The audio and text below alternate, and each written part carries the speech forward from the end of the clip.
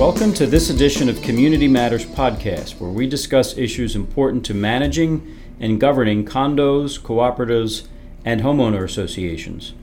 I'm Tony Campisi, Executive Director of Community Associations Institute's Pennsylvania and Delaware Valley Chapter. The topic for this episode is lake and pond management. We'll be talking about techniques to manage your community's lakes and ponds. We'll touch on why aeration is important for your lakes and ponds, controlling harmful algal blooms, weed management, and erosion control. My guest today is John Phelps, an environmental scientist with Solitude Lake Management.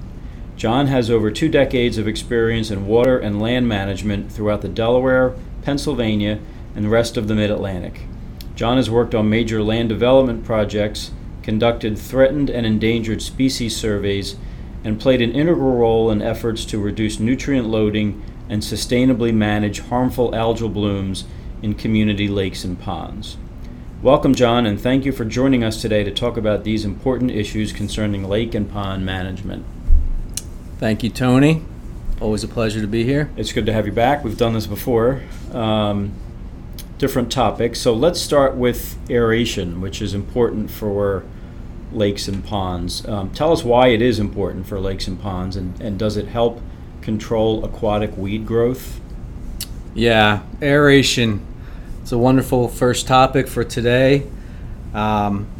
First and foremost, good aeration is going to help the life of fish and macroinvertebrates living in lakes and ponds.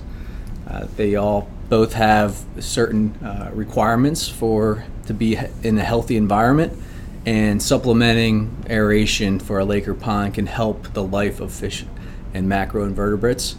It can also be helpful to increase aerobic enzymes to live in water bodies, which can over time help reduce nutrient loads, as well as help reduce the nutrients that possibly aquatic weeds are using to grow and thrive. So in a way, good aeration can help reduce unwanted aquatic weed growth. How would a community or an individual tell which aeration solution is right for their particular water bodies? Yeah, it's not the easiest thing. It's probably best to work with a professional like some of the aquatic specialists at Solitude Lake Management. You want to have the right aeration type and things like depth and volume of water, as well as power requirements and safety of a pond or lake should be considered before selecting the right type of aeration unit. So the topic of harmful algal bloom seems to have been in the news a lot lately, especially in Florida. I'm sure it happens elsewhere.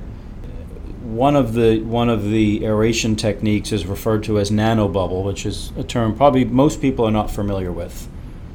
Is that used to control harmful algal blooms and the resulting toxins? It can be. Nanobubbles is a relatively new technology for the aquatic world. It is a technology that's been used in other applications. But Nanobubble is a new service that Solitude Lake Management will be offering. We provided a webinar a week or two ago. You can check us out on our website. But nanobubbles basically is, if you can picture subsurface compressed aeration, very standard aeration type. Nanobubbles is like 100 times more effective than subsurface aeration. So, I say it's like aeration on steroids. And it's a way to really jack up the dissolved oxygen, and nanobubbles can have a wonderful effect on harmful algal blooms. HABs are something to be aware of. They are everywhere. They're naturally occurring, but there are many tools, nanobubbles being one of them, to help control them. Let's talk for a few minutes about nutrient remediation. How would one determine if their water body needs nutrient remediation? Aren't nutrients a good thing? Sure. There are classifications of, the levels of nutrients specifically in a water body. Eutrophic is a typical term where it's kind of like the middle as far as how much nutrients are in a pond. And then you can get a spike in nutrients. It's typically called hypereutrophic, having too many nutrients. So sure, we're having some nutrients, phosphorus and nitrogen specifically, can be a good thing in a pond for good plant growth. As nutrients compound in a water body, those levels can get extremely high. And that's where you find problems with algae blooms and unwanted plant growth because those nutrient levels are so high. So visually, you can sometimes tell if a pond or a lake had very high or hypereutrophic status. It could be extremely covered in algae or weeds. That would be one indicator. But the best way to understand the eutrophic status of your pond or the nutrient levels would be to capture a water sample. Solitude can provide those services. Are all nutrient remediation products the same, and are there any downsides to using them? They're not all the same, and there's not many downsides to using them. For instance, biochar would be one name brand, an excellent nutrient remediation product. It's also helpful with unwanted bacteria. With things like Phoslock or specific to phosphorus remediation. The only downside really is cost. Some nutrient remediation products specifically do come at a premium cost. Those specifically are very effective though. Okay.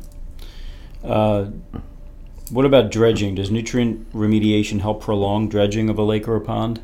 Sure, it can. Nutrients are locked up in detritus or organic material. And by doing a nutrient remediation, either through some of the specific nutrient remediation products or some of the biological control products out there, you can accelerate the decomposition of that organic material, that detritus, and essentially prolong the need for actual physical excavation of that material, also called dredging. Are those processes normally done together, dredging along with nutrient remediation? Or should they be? No, typically it's one or the other. So dredging would be an activity where nutrient loads, sediment loads, detritus loads are just too high, and there needs to be a quick reduction by physically removing that material. Nutrient remediation is typically done as a goal for long-term results, and it's typically one or the other. I want to ask you a couple questions about aquatic weed management. How can I tell the difference between beneficial plant species and nuisance or invasive weeds? That's a good one. I've spent many hours doing training on plant identification, and it's still a difficult task for me sometimes identifying certain species in the field. Some invasive plants, true invasives, and some natives have some similarities.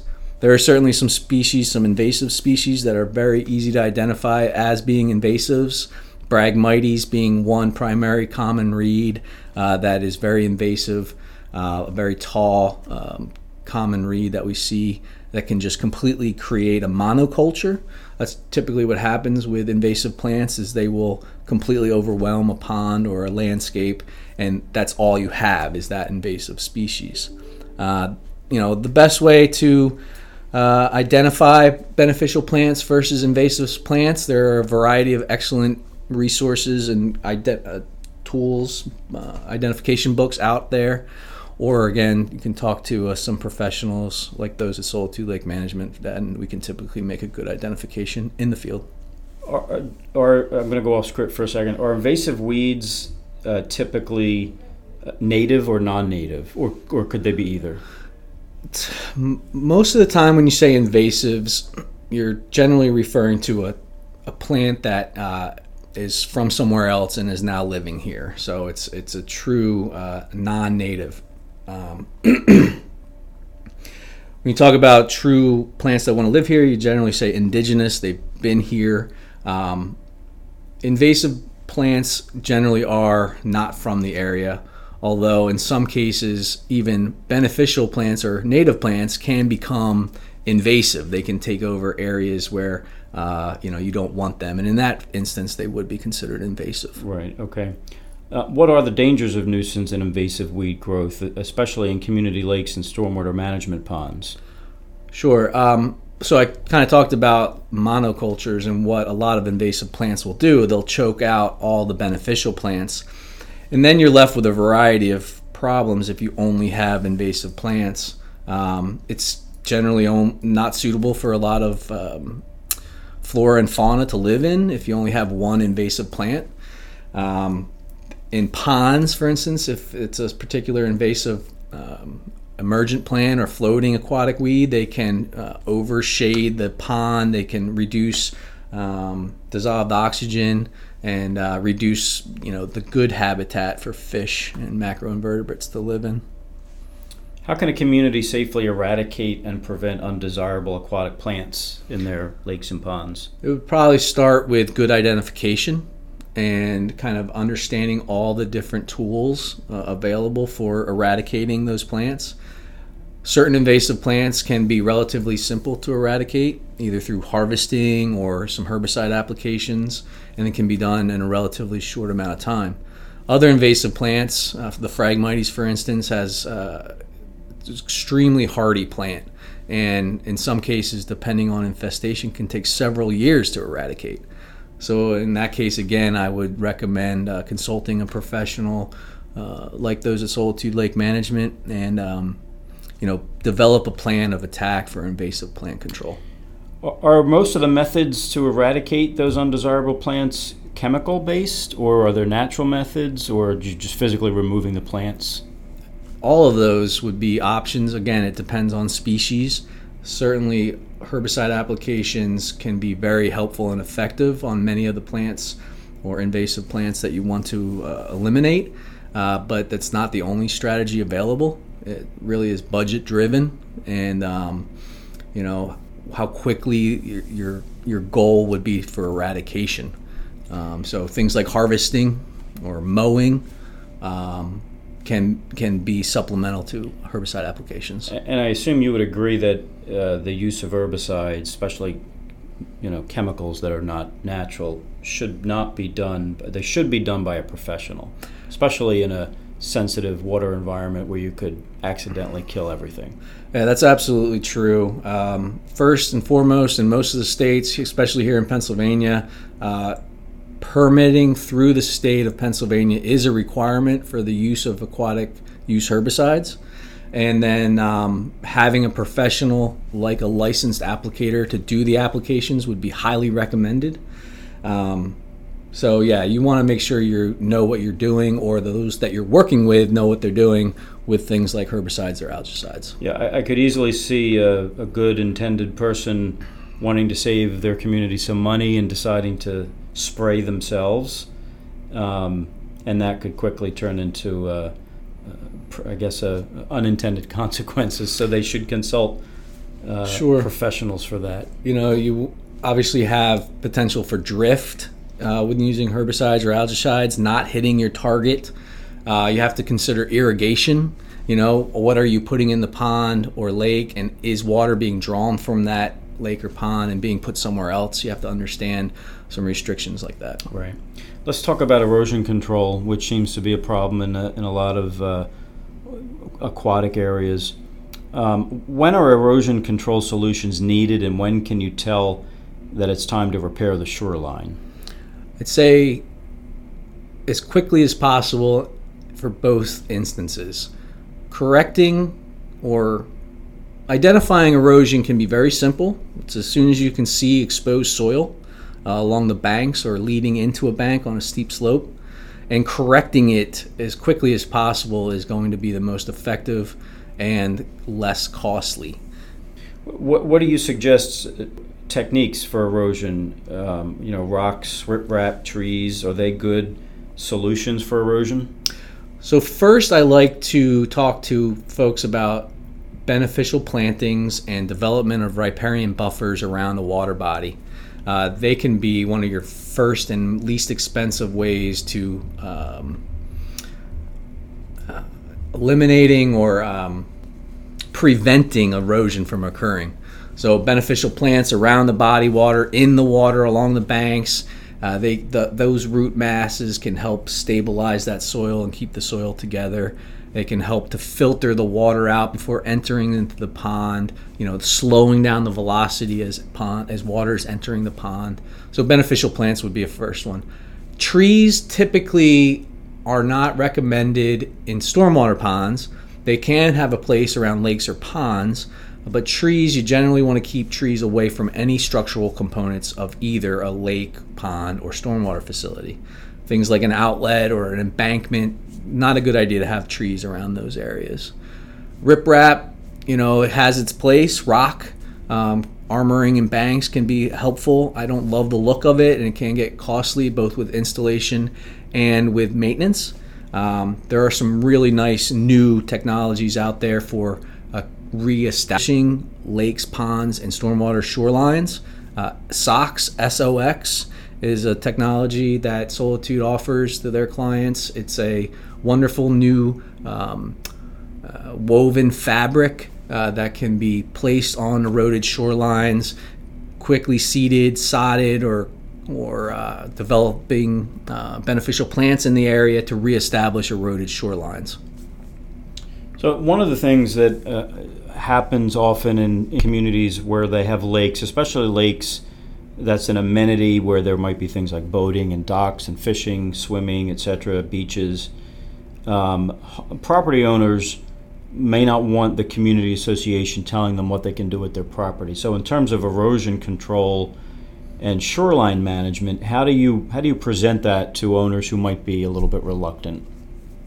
Sure. I would say identifying shoreline erosion when it's in its infancy is going to save the community, a homeowner, time and money to correct it when it's very minimal. So, inspecting your shorelines even on a monthly basis and correcting any erosion very quickly would always be very recommended. Okay. Well, John, thanks for taking the time today to talk with our listeners about sustainable strategies to care for lakes and ponds. I think this is great information for our listeners and for our members. Those of you who may want more information on this topic can visit Solitude Lake Management online at www.solitudelake.management.com. And for more resources on this and other topics regarding the management or governance of your condominium, cooperative, or homeowners association, please contact CAI or visit our website at www.cai-padelval.org. Thank you for listening.